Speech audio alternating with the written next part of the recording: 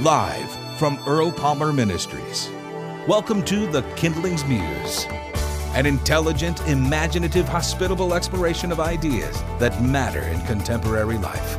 And now here's your host, Dick Staub. This is Kindling Muse, recorded in front of a live audience at Walker Ames room in Kane Hall at University of Washington. And it's being prepared for a podcast. And the theme tonight is 1 Corinthians 13. And now let's welcome Earl Palmer, who's going to...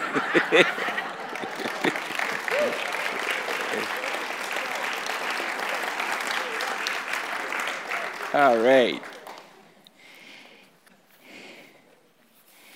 Well, why is it that this book, 1 Corinthians 13, why is it so loved?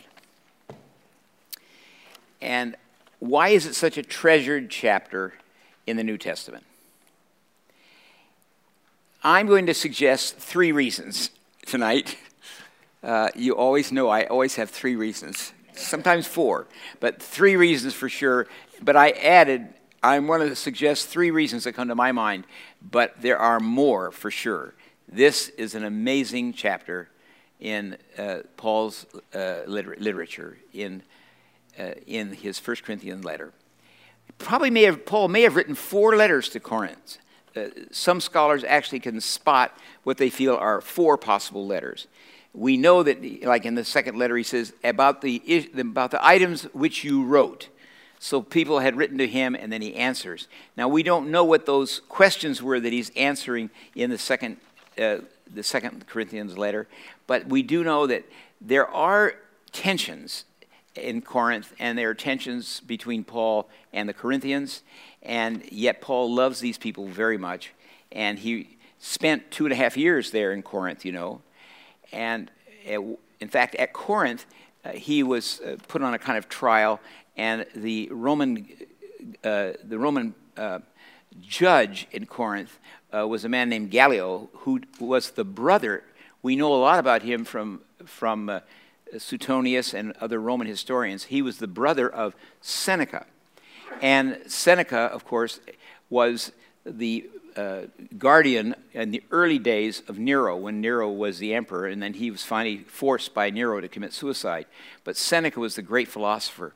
And I just read the Journal of Biblical Archaeology, and there's speculation still alive that wondering if Seneca ever contacted Paul, and if they ever wrote letters to each other or knew each other, because Paul was imprisoned in Rome during the Nero period. And Paul's contact with Gallio in Corinth was quite fortuitous, because Gallio released Paul and would not make any charges against him. And so that was one of his times in front of Roman justice in which it worked in his favor. And he was the brother of Seneca. Would it be possible that Gallio would have written to Seneca and tell him about this man, Paul, that gave an amazing talk in Athens and spent 2 years here in Corinth and has had a tremendous impact, maybe even on his own life? Who knows? But at any rate, he was there for 2 years plus. He knew the people in Corinth quite well, and he writes these magnificent letters to them. But they have a problem. And so I'm going to give you my 3 reasons as to why I think the letter was written and why 1 Corinthians 13 is a treasured chapter. First, there is a surprise beginning to the chapter. The chapter is beautifully written from a poetic standpoint in that it starts immediately with a great surprise. If I speak with the tongues of men and of angels and have not love, I'm a gong or a clanging cymbal. It's a surprising beginning to chapter 13. And that surprising beginning, its bluntness in facing up to problems that they didn't know they had. And that's what's interesting, it seems to me, about the problems at Corinth. They didn't know the problem they had, which was their intoxication with power. Now, if you want a book that is contemporary to our own generation and to our own century, country after country, political system after political system, it is present time. intoxication with power and all the kinds of power. And Paul has to grapple with that in the Corinthian letter. And when he finally gets to a great, what I would call a nexus point, he writes this astounding chapter 13. And I think that's one of the reasons this chapter is so loved and treasured, is its startling and blunt beginning when Paul faces up with the Corinthians to a problem they didn't know they had. Because people who love power don't know it's a problem as long as they're thriving with it. The people underneath who are suffering from it know it's a problem, but not the people who are intoxicated with it. Power has a way of creating its own logic. It's the right of the jungle, the right of the fittest, the most powerful ones. If you're the most powerful, you love it. And it's a problem the Corinthians didn't know they had. And I think that is the reason the book is so, and I'm going to work with that in just a moment. Secondly, I think it is the centering middle part of the book. It's centered on the definition of one word, which makes it poetically powerful and gives it, again, a kind of poetic power that people love. There is a focusing in the center part of this chapter 13, what I would call the centering definition of one word. And then the third part is pastoral. And I think the book is loved because Paul calms us down in the third conclusion. In the conclusion, it's totally pastoral and totally wise as he calms us down after, in the opening section, bluntly facing us with the problem of power that we didn't think we had, and then this astounding definition of one word that becomes the key word, and then finally a pastoral calming. It's a calm book. It's amazing. It starts out with a storm, or lightning, but it ends calmly. And I think that, again, is the mark of a great poem and the mark of a great chapter. And that's why the book is so loved. That's why young people want it read at their weddings. You'd think, why would you want something read at your wedding that starts with such a blustery, powerful, abrasive beginning? And yet you do. Here it is, 1 Corinthians 13. Well, first let's look at the problem that they didn't know they had. You notice in the printed sheet that I gave you, I don't start 1 Corinthians 13 with chapter 13, verse 1. I start it with chapter 12, verse 31. And because that really is the beginning of this amazing chapter. It's 1 Corinthians 12, 31 is what really starts it. In chapter 1, Paul introduced chapter 1 of Corinthians. He introduced the Corinthians, made no bones about it, in introducing them to Jesus Christ and who he is and the center of their faith. It's just beautiful how he does it. He says, you are not lacking in spiritual gifts as you wait for the revealing of our Lord Jesus Christ. He will also strengthen you to the end. This is chapter 1 now of 1 Corinthians, so that you may be blameless in the day of our Lord Jesus Christ. God is faithful. By him you were called into the fellowship of his Son, the Lord Jesus Christ. So there is this strong Christocentric beginning to 1 Corinthians. So they know about Jesus Christ. They know about his love. In fact, they know something else in that opening first chapter, where he says, God chose what is foolish in the world to shame the wise. He chose what is weak in the world to shame the strong. He chose what is low and despised in the world and things that are not, to bring to nothing the things that are. So he gave them an alert there that be careful of power, or be careful of thinking you're very powerful, because Jesus Christ, the one that is the Lord of all, is the one who suffered and died on the cross in our behalf. And now we know his power. So he starts the book that way. Then he gets to chapter 12. And in chapter 12, he even begins that chapter with alerting them to a problem they don't know they have. Now, concerning spiritual gifts, in the first chapter he mentioned it. They're very interested in spiritual giftedness. And that is another word for power. The giftedness is a power word. Giftedness, charisma, is used in first century Greek language as a power word, to have charisma. We even use it that way in modern politics. A charismatic person, or charisma, means you have power. It's kind of mysterious power sometimes that people can't always figure out, but it's there. So he says, now concerning spiritual giftedness, brothers and sisters, I don't want you to be uninformed. And then he warns them. He says, when you were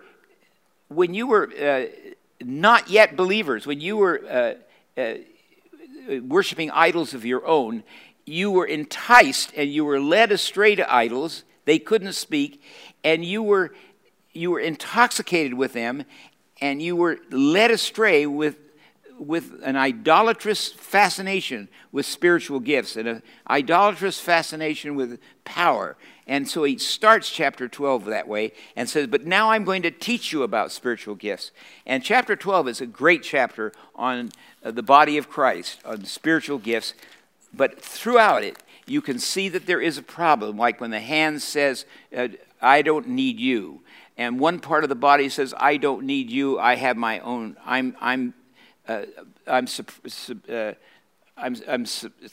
superior in strength to you, and you're not. So it even has that in chapter 12.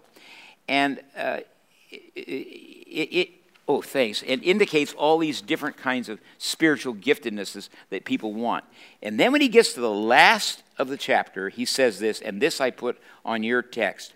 But strive, by the way, the word strive there is the Greek word zeal, zealous. It means to have, the word zeal means to have extreme desire for. And so if you want to write that down, because you're going to see he's going to play on that word in just a minute. Zeal means extreme desire for something. So, but strive, have desire and strong desire for the greater gifts. It's interesting, now he's almost bowing to their fascination with power, to the greater gifts. And I will now show you a still more excellent way. That's an interesting line, because the word that for show there is eti in Greek, which means but farther on. And sometimes it could be translated, farther on I will show you, instead of just, and now still I'll show you. But eti means further on the road, I'll show you. And then he uses the word for road, and now comes this powerful word. The word he uses now is uper bolo. Uper bolo means hyper. We talk about somebody being hyper bolo. The bolo means to throw.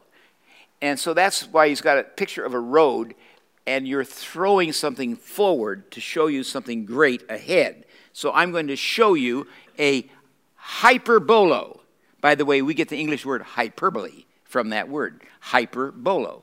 Hyperbole. And the RSV decided to translate that a more excellent, but it's the best way. And now he's saying, I'm going to show you the best road.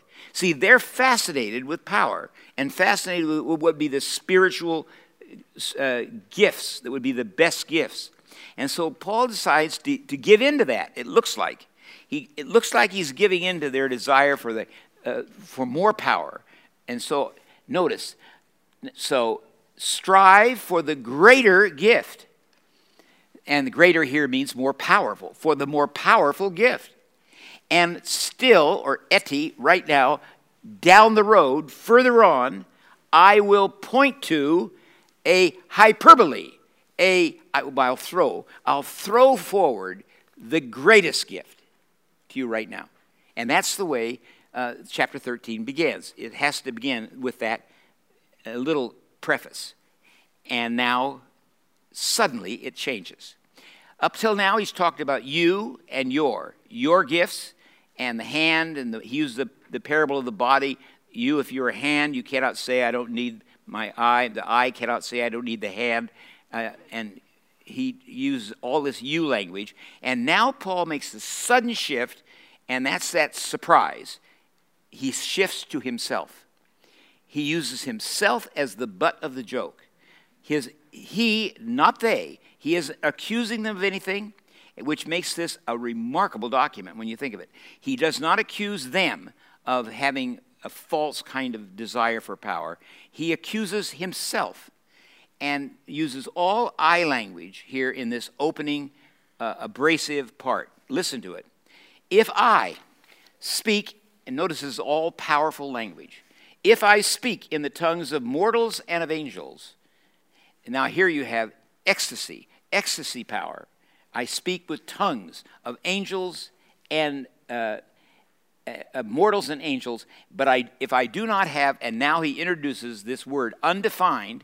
The word is undefined now, though they know what this word means because they heard it in the first chapter when he talked about the grace of God and the love of God. But now he just uses the word agape, the little Greek word for love, which is the word for the event love in the New Testament, referring to the love of Christ. Love in the New Testament is supremely seen as an event that happens. When Jesus Christ died on the cross, that's love.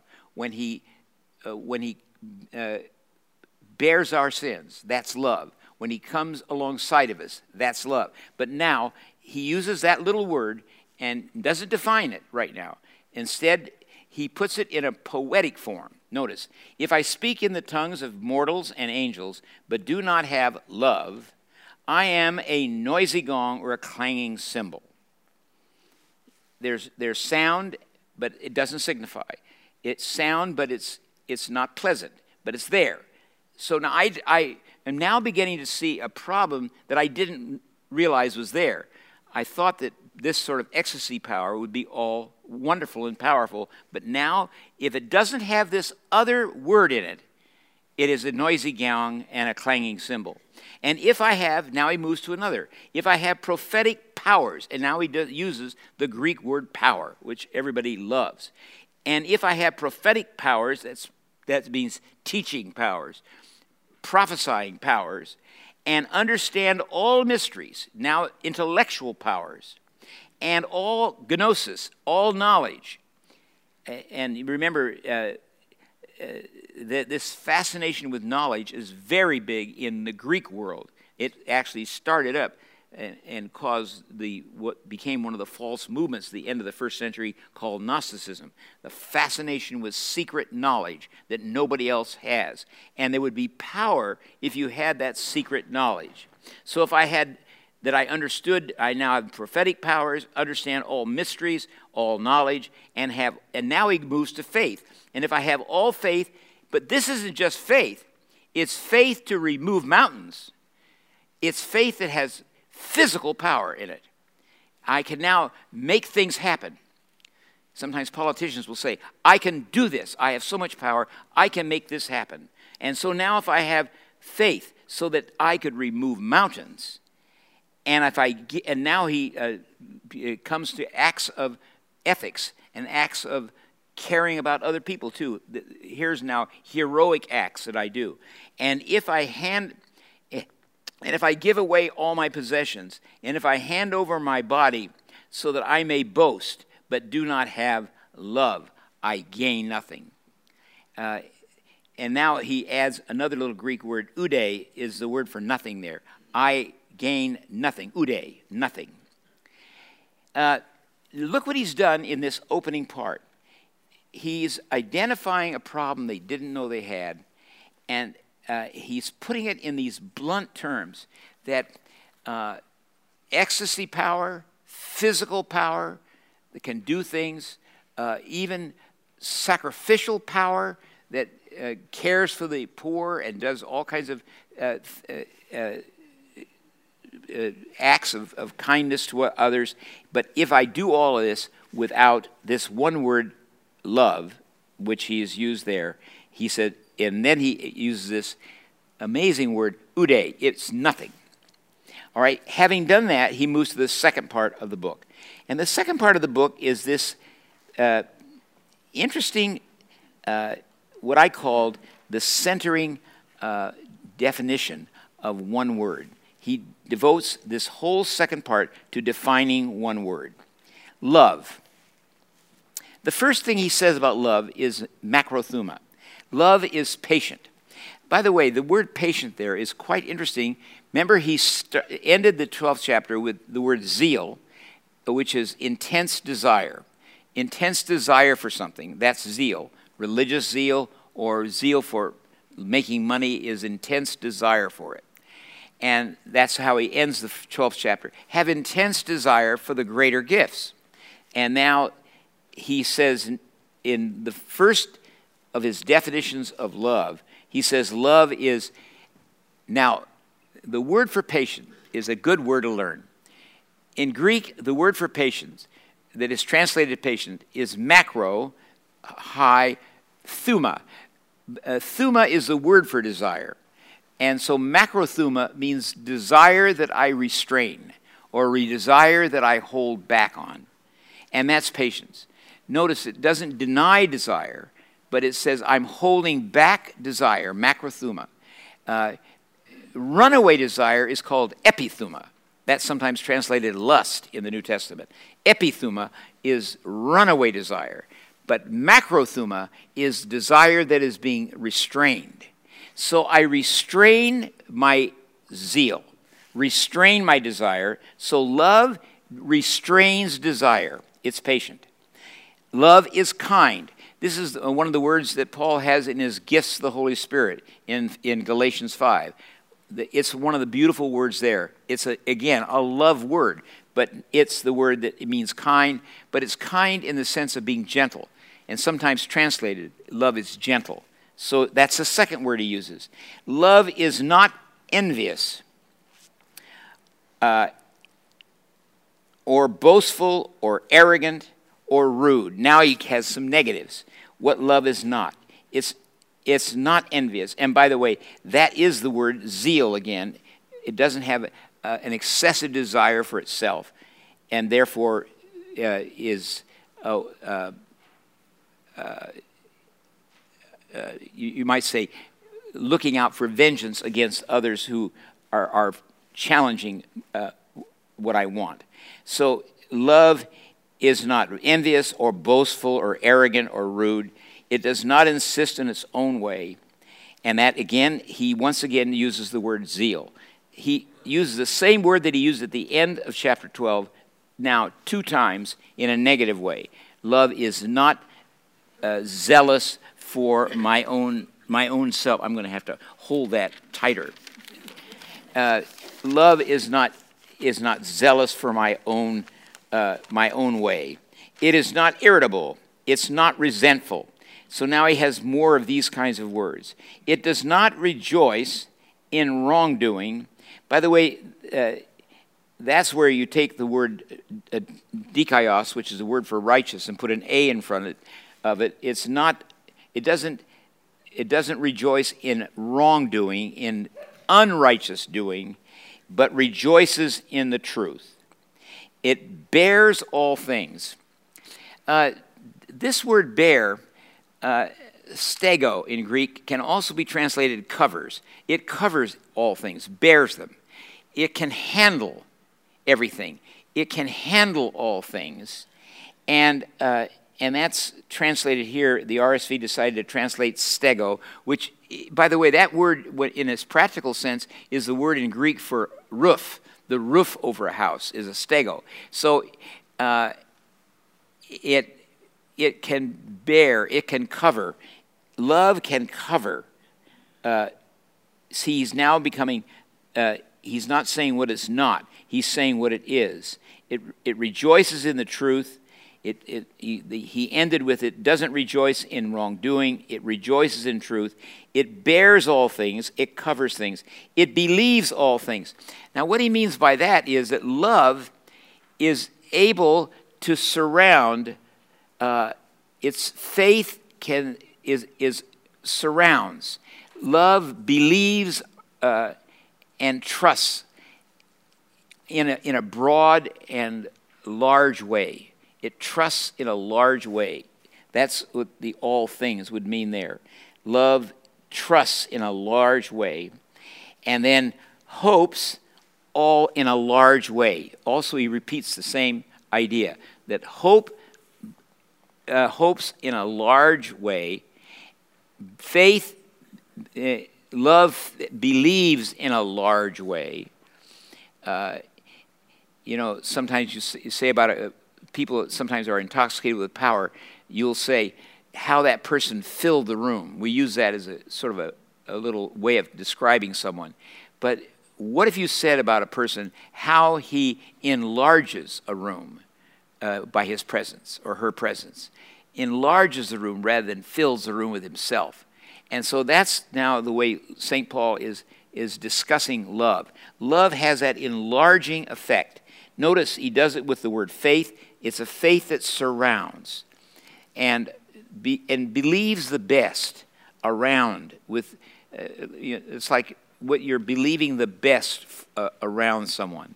And then hoping the best around, and hoping around them. And then one of my very favorite words in all the Paul vocabulary, the upomeno word now comes in. Holds on and stays. Upomeno means it's the word for steadfast in Greek, or the word for endure. It's translated both ways in the New Testament. And so love endures all things. It stays. It holds on and surrounds. And so notice the way love now in this middle part is defined. It's defined in positive language and also in negatives. It's patient. In other words, it takes its time. It takes the long view. It's a kind of a moderate nature of love. And it's kind. It's gentle. That's, again, a moderate word. And then it's not envious. It's not overzealous. Zealous in the wrong way. It's not intensely desiring. And it's not boastful, which again is an arrogant word, or rude. Does not insist in its own way, again using the word zealous in terms of myself, zealous for myself. And then those are negatives. And then it doesn't rejoice in wrong, but rejoices in truth. It now looks for what is true and looks for what is light. And then these three interesting ones. It bears all things. It covers. It is able to support and cover in a broad way the people that you care about. You cover them, and in a broad way, and then your faith surrounds them. You believe the best for them, and then you hope the best for them. You surround them with hope in a surrounding way, and then endures all things, stays, holds on. Then love never ends. He moves now to this final calming part. This is going to be the calming part of the 1 Corinthians 13. Love never ends.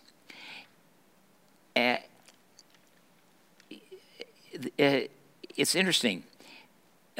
He then takes on some of the things that maybe were confusing for the Corinthians and were a part of their power vocabulary. He says, as for prophecy, in other words, the great prophecies that were fascinating the Corinthians so much, they will come to an end. And now, once again, he uses the word oude. They will come to an end. Not the nothing side of oude, but the other side of oude. They come to a conclusion. As for tongues, they come to a conclusion. They cease. As for knowledge, it comes to an end. It ceases. It comes to its boundary. There's a boundary theology here now. And then he explains, for we only know in part, and we only prophesy in part. But when the complete, and here he uses a great Greek word, teleos, when the fulfillment comes, the complete comes, the partial, the part, will come to an end. And that is, again, the oude language. It comes to a close. The parts are closed in that sense. By the way, this interesting word that's used here, that explains the sense of end is it is kata ergo. Erg is the word for work, and kata now with the ergo means the work is done. The work is no longer needed. It's sort of that view of the end. The work is no longer needed. It is done. And so that's the word that's used there to explain this cease. It's come to a cease. The knowledge is kata ergo. It's come to its end. It's ceasing. It's no longer needed. Then Paul becomes autobiographical, like he did at the beginning. He started out, if I speak in the tongues of men and angels. Now he comes autobiographical again. And he says, when I was a child, I spoke like a child, I thought like a child, I reasoned like a child. And when I became an adult, I put an end, in other words, not that child is wrong, but it's, I no longer a child. That's what he means by this. I became, my childness was now, I have come to a conclusion of my childness now. For now, I'm trying to figure it all out, he says. And so he now is back to his adulthood. He says, I was a child, I thought like a child, and I reasoned like a child in that early period of my life. And now that child period of my life is come to its conclusion. It's come to its fulfillment. For now we see in a mirror, and here I'm sorry the RSV decides to use the word dimly in your text. They've all been struggling with this one word that's used here that is a fascinating Greek word, because he says, for now we see in a mirror, and the Greek word that's used here is the word enigma. We see in the Greek word enigma, and it means riddle. And I guess they didn't figure they could put that in the English text. It would make sense to an English reader. We now see in the mirror a riddle. But that's what Paul decides to do with the Corinthians. It's a riddle. It's a riddle. We don't know all the answers. And so he does this for the entire chapter. All the stuff that's been said, he says, you know, all of this, this is in part, it's in part. Some part of it was what I thought when I was a youngster. Other things I thought when I was on my power trip in the opening part of the book, of the opening part of chapter 13, when I was on my power crusade. But now it's all come to its end. It's sort of petered out in a way. And now I'm here, Paul now as an adult in the end of the 13th chapter, saying, now I look into a mirror, but he's taking it away from just I and making it we again. We look into the mirror and we see in the mirror enigma. And he wants the Corinthians to know that. There's a kind of a modesty. And that's why I said he kind of calms you down in the third chapter, in the third paragraph of this 1 Corinthians 13. He calms us down. We now see in a mirror enigma, a riddle. We don't fully understand it. But that's not the last word of the 13th chapter. Then we will see face to face. Now I know in part. See, he's not saying we don't know something. He is not making fun of the Corinthians and say, you don't know anything. No, he's not doing that. But he's saying, notice, all the way along, first, what we know, if it doesn't have love in it, it's going to be nothing. But now what we know, even what we prophesy or what we teach, it's in part. It's not complete. It has its own validity, but it needs to be completed. So he said, now we see in the mirror enigma. Then we will see face to face. Now I know in part. In fact, he says only in part. Then I will know fully, even as I have been fully known. And that, I'm so glad for that pure gospel that comes at the end of this passage. The God who made me knows me, and I'll be known as I'm fully known. And now the most famous line of the 13th chapter. And now faith, notice, he is saying throughout all of this, I've been talking to you about faith, I've been talking to you about hope, I've been talking to you about love. I want you to abide in all three of these. I want you to have faith, and I want it to be wide and expansive. I want you to have hope, and I want it to be broad. And so you can surround people with your hope. Notice this is the opposite of arrogance. It's the opposite of being tribal and having your tribe and everything is for me and for my group. There's an amazing breadth that Paul has woven into this third part. That's why I call it this calming pastoral part. So he said, I want you to have hope. I want you to have faith. I want you to have love. I want you to abide. The word abide means to live in. I want you to live in these three. And then the greatest of them is God's love. It's the love that found us. It's the love that redeems us. It's the love that gives us faith. It's the love that gives us hope. And it's the love that enables us to be stego, to cover others. It's to have hope for others, to surround others, and keep us safe. And so that's the greatest.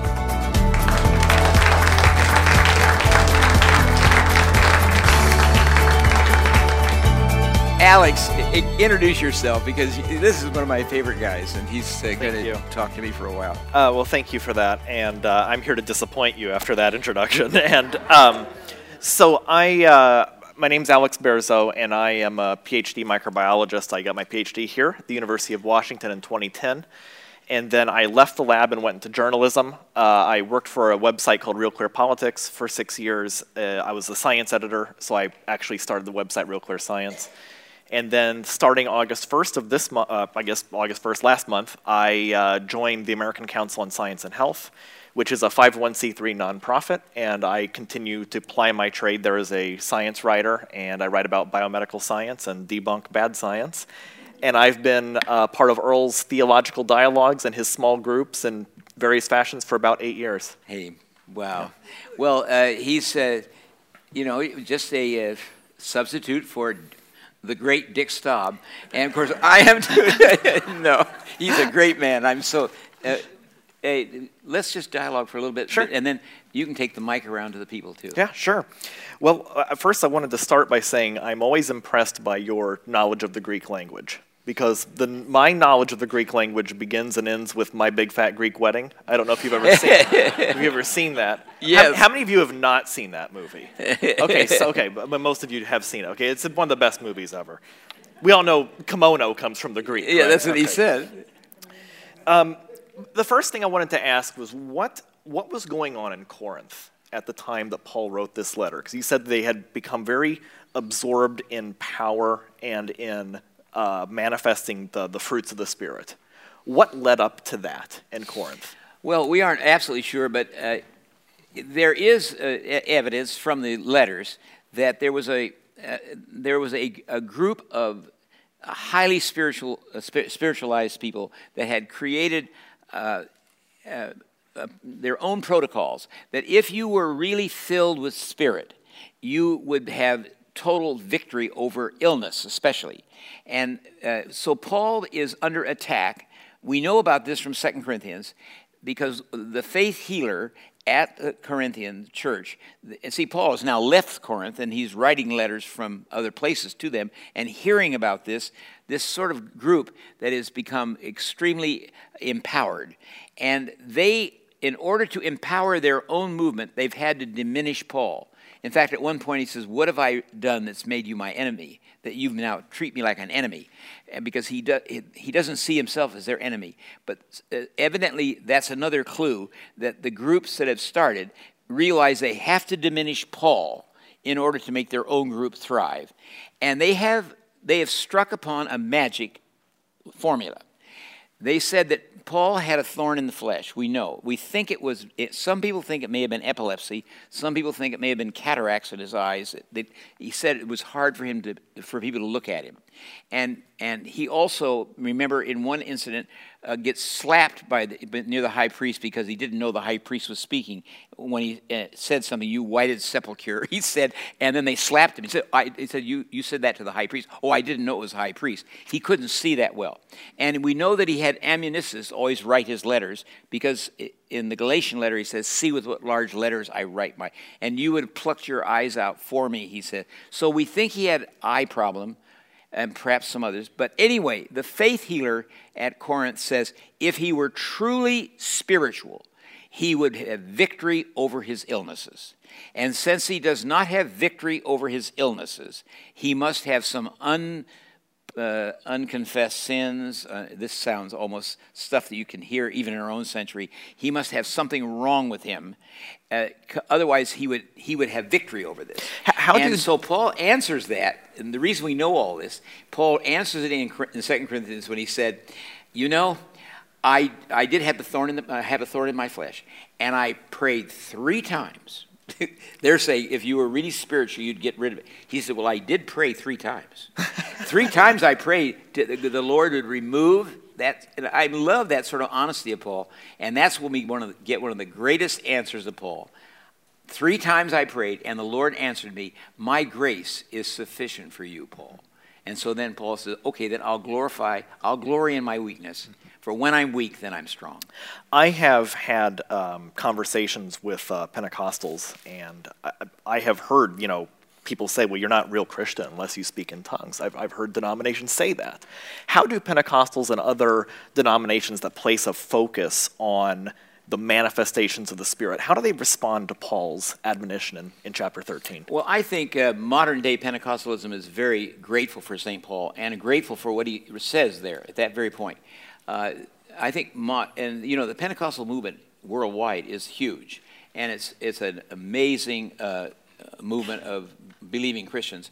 And I think one of the beautiful things that's happened in current charismatic Christianity is a mellowing with regard to the dangerous edges. When you treat special gifts that the Holy Spirit gives, like speaking in tongues. Paul does not deny speaking in tongues. In fact, at one point he says, "I've spoken in more tongues than all of you." So he brags a little bit on that. But I'd rather say 6 words in a language that can be understood than in a secret language. So he does make a little joke about it. But at any rate, when it becomes a hard edge, and that sign or gift becomes the sign that you have the Holy Spirit, then Paul would diverge. And I'm grateful that modern Pentecostalism doesn't go to that edge anymore. They would not say, they would treat a sign, or they would treat a healing, or they would treat speaking in tongues, a mystical sign, as something they're grateful for, but it's a sign of God's assurance. But God can assure you a lot of different ways, and it could be a sign of encouragement. The key is that it points you to Christ. It's Jesus Christ who is the center of faith. And if you know Christ, you are filled with the Holy Spirit. And with or without tongues, with or without healings, with or without, because many great Christians are not healed, and yet they have heroic Christian lives of grace. So I'm grateful for that sort of hard edge which you saw in the Corinthian letter was. Maybe we owe that softening to modern charismatic Christianity carefully reading St. Paul and coming to love him.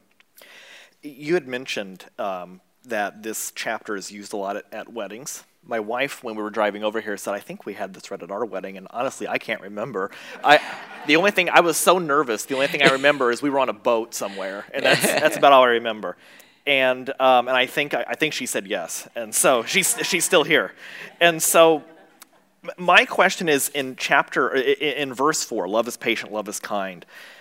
That is seemed to be plucked and taken out of context a little bit, right? Because there's an admonition at the beginning, and there's an admonition at the end.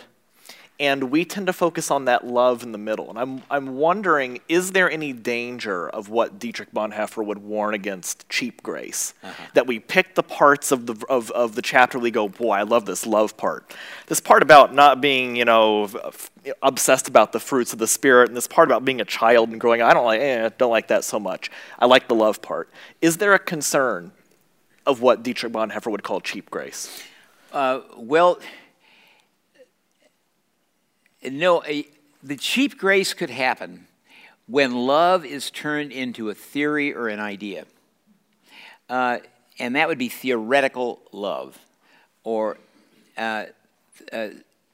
But when love is seen as event, when it's seen as what God has done, and by the way, that's how Corinthians begins. Chapter 1 is so vivid on the fact that Jesus Christ and his sacrifice on the cross in our behalf and his victory over death, that's the source of love, and it's also the source of our faith. So Paul starts there, and now in 1 Corinthians 13, he reminds them of that love, faith, hope, and love. But if you turned love into an idea or turned it into something theoretical, then that's what Bonhoeffer was worried in Letters and Papers from Prison. He puts it this way, in The Cost of Discipleship, he puts it this way. He says, cheap grace is redemption or grace taught as a general truth, not as a costly truth, not as a truth that is event. And therefore, since it's an event that happens, it needs an event from us. We need to have a faith that rejoices in truth. And notice all the practical, you might say, costly marks of faith and love that come in the third part, in the pastoral part, that love bears all things. It is patient. It takes the long view. It surrounds with hope. And that's surrounding the people in your life, which then is no longer theoretical. It becomes concrete. One of the things that you and I have discussed many times through Paul Lang's group and through various groups is this focus on certainty and having full, certain knowledge of everything theological and how we think that is problematic. My wife is Catholic, and I love telling this story because when I first met my wife, her parents asked, "Well, is he Catholic?" Because they don't speak English. They live in Poland. They didn't know anything about me, and she said, "Well, no, he's not Catholic, but he's Christian." And there's silence. And they go, "What does that mean?" Right? And the idea is that we all kind of live in our bubble where we have 100% truth and everybody else is wrong. Yeah. And Paul seems to be warning against that. He does. Saying, for now we see in a mirror dimly or a riddle, but then we will see face to face. Now I know only in part, then I will know fully. Yeah.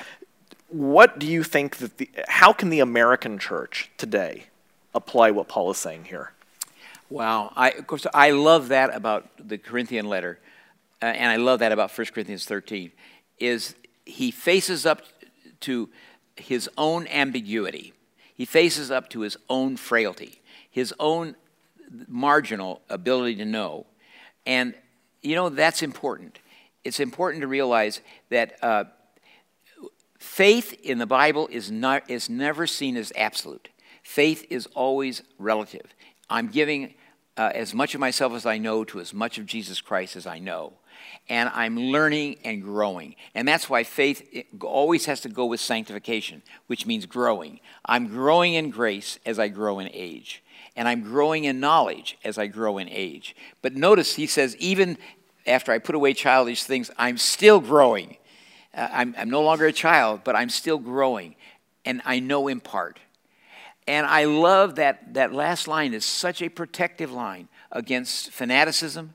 It's a protective line against narrow tribalism. And I think tribalism is one of the great dangers in the world today. That's that bubble thing. And I think Paul has given us a marvelously thoughtful and earthy and understandable protection against that in 1 Corinthians 13. You have a knowledge of Paul that I think would be rivaled only by Paul himself. and so knowing him as well as you do, what would be your impression if Paul was here today and you were to ask him, what do you think about Hinduism, Buddhism? What would he say? Well, I think he would honor the fact that people are on journeys, and that the journeys sometimes raise the questions that help them discover the Lord who finds us in our journey. See, the good news is that Jesus Christ finds us in our journey. And that means that, we'll take, let me give an example. Confucianism in Asia, among the Asian nations, those that were raised in a strong diet of Confucianism found it easier to discover the gospel of the New Testament because they had already come a distance where it was easier for them to be found, and whereas some religious movements that are more atheistic, that are more just in terms of a status of things, they have further to come. But yet, still, what they've still journeyed and what they've learned is not lost. It's a part of who they are. And what I love about the Christian evangel and the Christian gospel is when the gospel finds you, it heals and makes whole many of the parts of your journey which were in an entirely different territory than maybe like in the case of you and your wife, the territory that she was in, the territory you were in, and the one gospel of Jesus Christ finds you both and enables you to respect and come to celebrate each other. One last question for you before we open it up to the audience. Why did Paul have to write a second letter? Well, as I said, some wonder if he wrote 4 letters to the Corinthians. So the Corinthian church, I love Karl Barth's line that all the letters of the New Testament are written, he put it negatively. No letter in the New Testament is written apart from the problems of the church.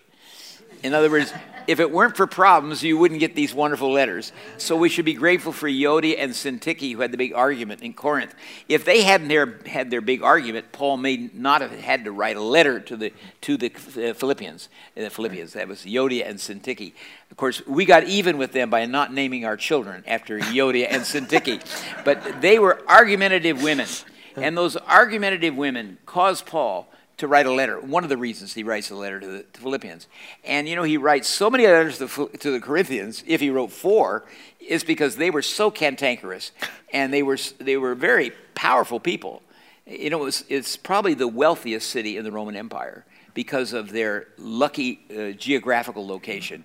And there were more human slaves in Corinth that were really in abject tyrannical slavehood than there were in Ephesus and other. So it was a very cruel city in a way, and yet the gospel did come there, and it won some adherents, but also probably because of that intoxication with power, which is the very name of the game at Corinth. It infected the Corinthians church, just like we cannot help but be influenced by our culture. And yet the gospel is bigger than that. And I think that's why maybe he wrote 4 letters. But you notice that in the Corinthian letter. It's bigger than culture. And that's why I love the Corinthian letters. They're bigger than culture. And yet they can make sense out of our culture. Thank you so much. Hey.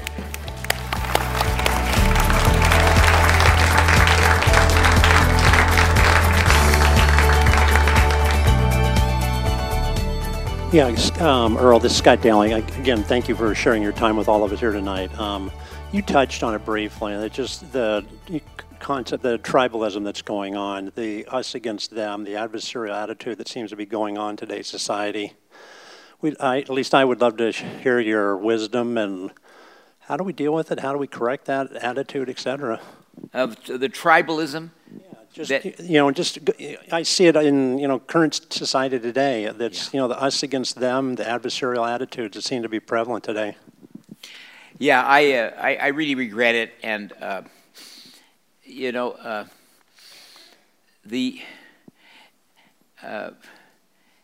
the fear of the foreigner is very ancient.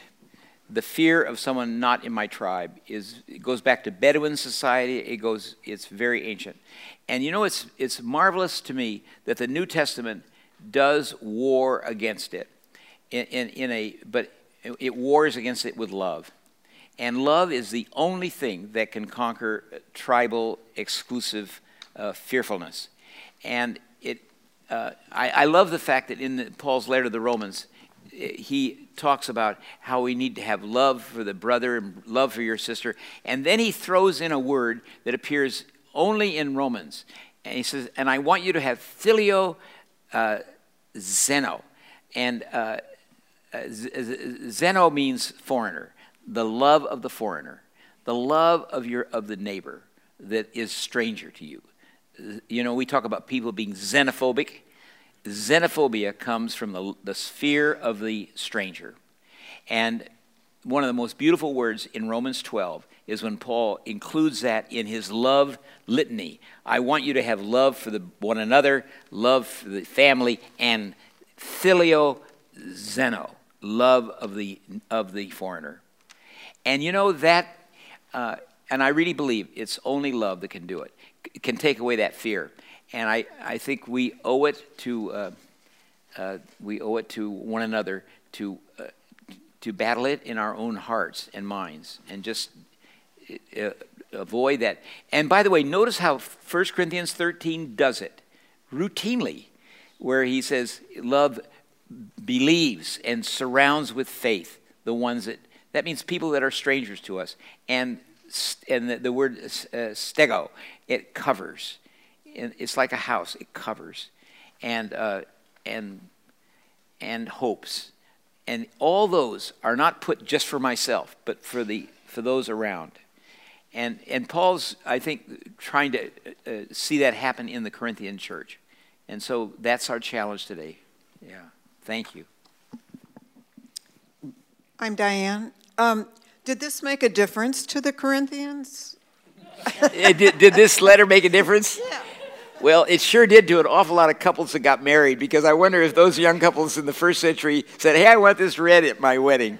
But so you ask, why would young couples want this read at their wedding? It has that sort of strange, explosive beginning, and then the dictionary part, and then the calming, peaceful part. But why? Well, it's because maybe they want that realism that's in this 13th chapter. It's real. It's not just syrupy. Did you notice that?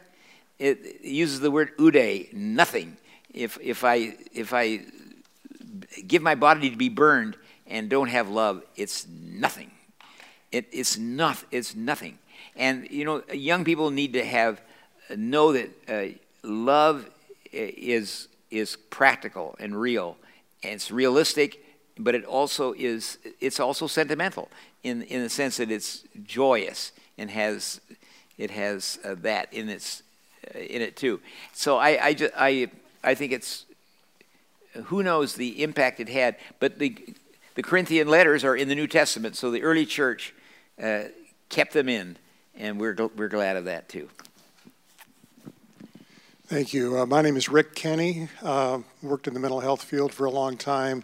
And I appreciate Paul's developmental perspective here. When I was a child, I acted like a child and so on. And then when I became an adult, I put away childish things. In the work that I've done, particularly working in the court system around divorce cases, I found that, and particularly in my own life, when I'm under stress, I don't do that well. I have great knowledge, and yet I'll fall apart under stress. And I've seen my clients do that also. So the faith, the hope, the love, it's all very encouraging. I still see this as a great challenge, and the word enigma and riddle actually answers my question. So I wanted to share that. Thank you. Oh, the riddle idea helps you. Yes. Again, don't you love that? That's much better than I see in a mirror dimly. That would mean if I just squinted a little more, I'd see it better. No, riddle.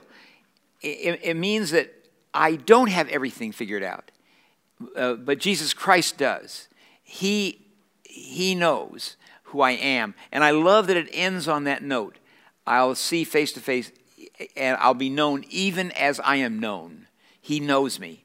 And you know, that also comforts you when you're in doubt, and comforts you when you're in distress. He's there too, and he knows you and understands you. And I just love that. That's why I call that calming effect of the third part, where it pastorally calms you with that wonderful abide in these three. Abide is a very gentle word. It means settle down and make your home here. Make your home in this. Don't make your home in fear. Make your home in this: faith, hope, love, and riddle.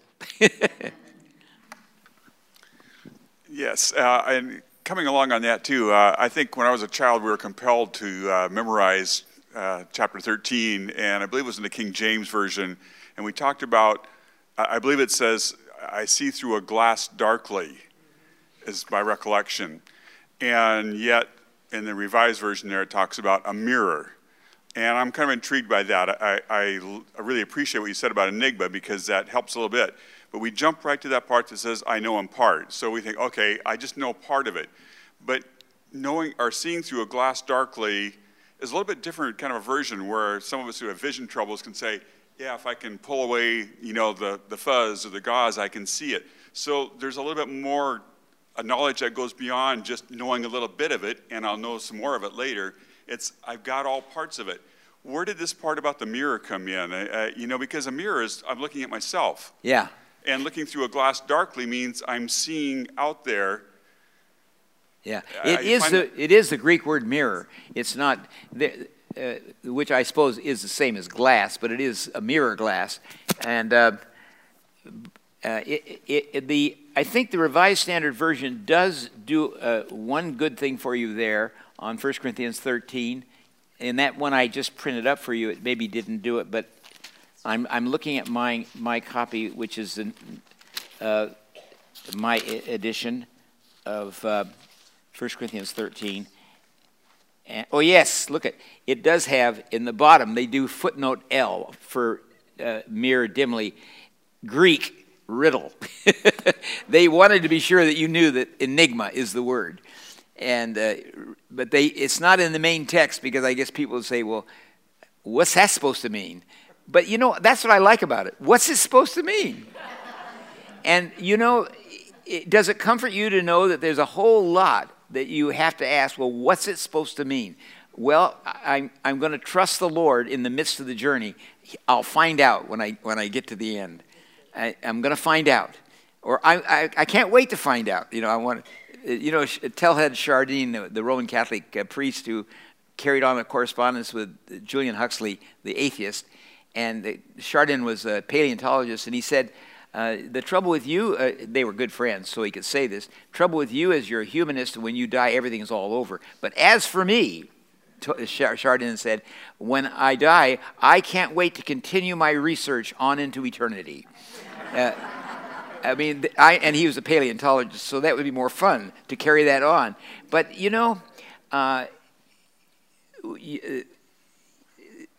we have that tremendous, the gift that's been given to us of understanding, but it's in part. But it doesn't mean that there isn't more to learn, and we're going to keep learning. And that's why I said, I think faith and sanctification salvation and sanctification should always be put together.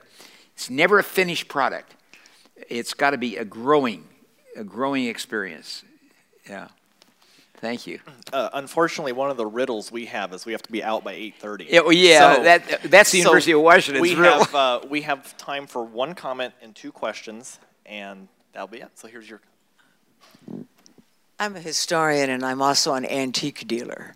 And whenever I read this phrase, and I think glass and mirror were at one time synonyms for each other. When you looked in your glass, you were looking in your mirror. But the mirror that you were looking in those days was like the old ones that we see today, where a lot of the silvering is gone, or it's changed over time, and it's not like the beautiful mirrors that we buy today. And you look in those mirrors, and you do see fragmentarily and darkly, and frequently they were blown in glass, and so they were ripply, and you weren't seeing well, and you were only seeing in part. So you were seeing a riddle in a sense. Dimly. And that's what I think of when I see this phrase. I can just picture looking and not seeing what you want to see. Oh, and you know, I don't know about you, but I find comfort in that as a portrait of the journey of faith. There are a lot of baffling things, and yet we know enough that we trust the Lord of the journey. And the Lord of the journey is there with us in the midst of that journey.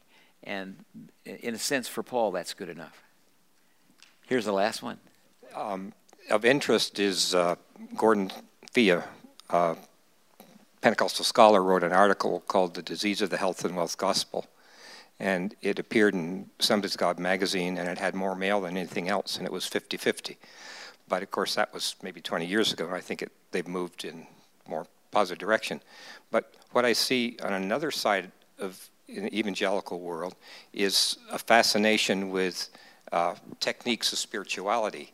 And can that be, in a sense, equal to tongues? And I control God because I have all these good techniques. You know, he was saying that spirituality, fascination with spirituality, is a kind of like a tongues fascination too. It's a kind of the ecstatic part, the mystery part of the journey. And yep. Hey. Last question right here. Oh, right here. No pressure. Make it a good one. This is a little off the subject, but it was touched on earlier. It's a comparative religion question. Have you ever thought very much about how these Asian religions got started and people started adhering to them? And the Muslim religion, Islam, you know, what was there that made these religions catch hold? Well, you know, that's a huge subject of how we are incurably religious, every one of us, and of course some religions have a very ancient root system. Islam is not as ancient as we are, really, because it's within the Christian era. But we're both Abrahamic, and we both look back to Abraham, so we have the same root system. And then, so different movements have different histories, but I think the same principle holds from a follower of Jesus standpoint. And I like that better than talking about Christianity over against other religions. Christianity sounds like a huge institutional term, but following Jesus is really the key of what we are. We are followers of Jesus, and He has found us as much as we found Him, and that finding is what makes us more modest about. Because we know that He can find others in all kinds of journeys that they're on. He can find, and He can resolve and make whole our lives. And that's what we're rejoicing in. And that's what St. Paul does in 1 Corinthians 12. And that's why that passage can speak so broadly to so many religious movements too. Because there is a kind of wisdom on Paul's part in that generous spirit. Hey, we now have to stop, and next month we'll be back here again, and we hopefully look forward to seeing you guys.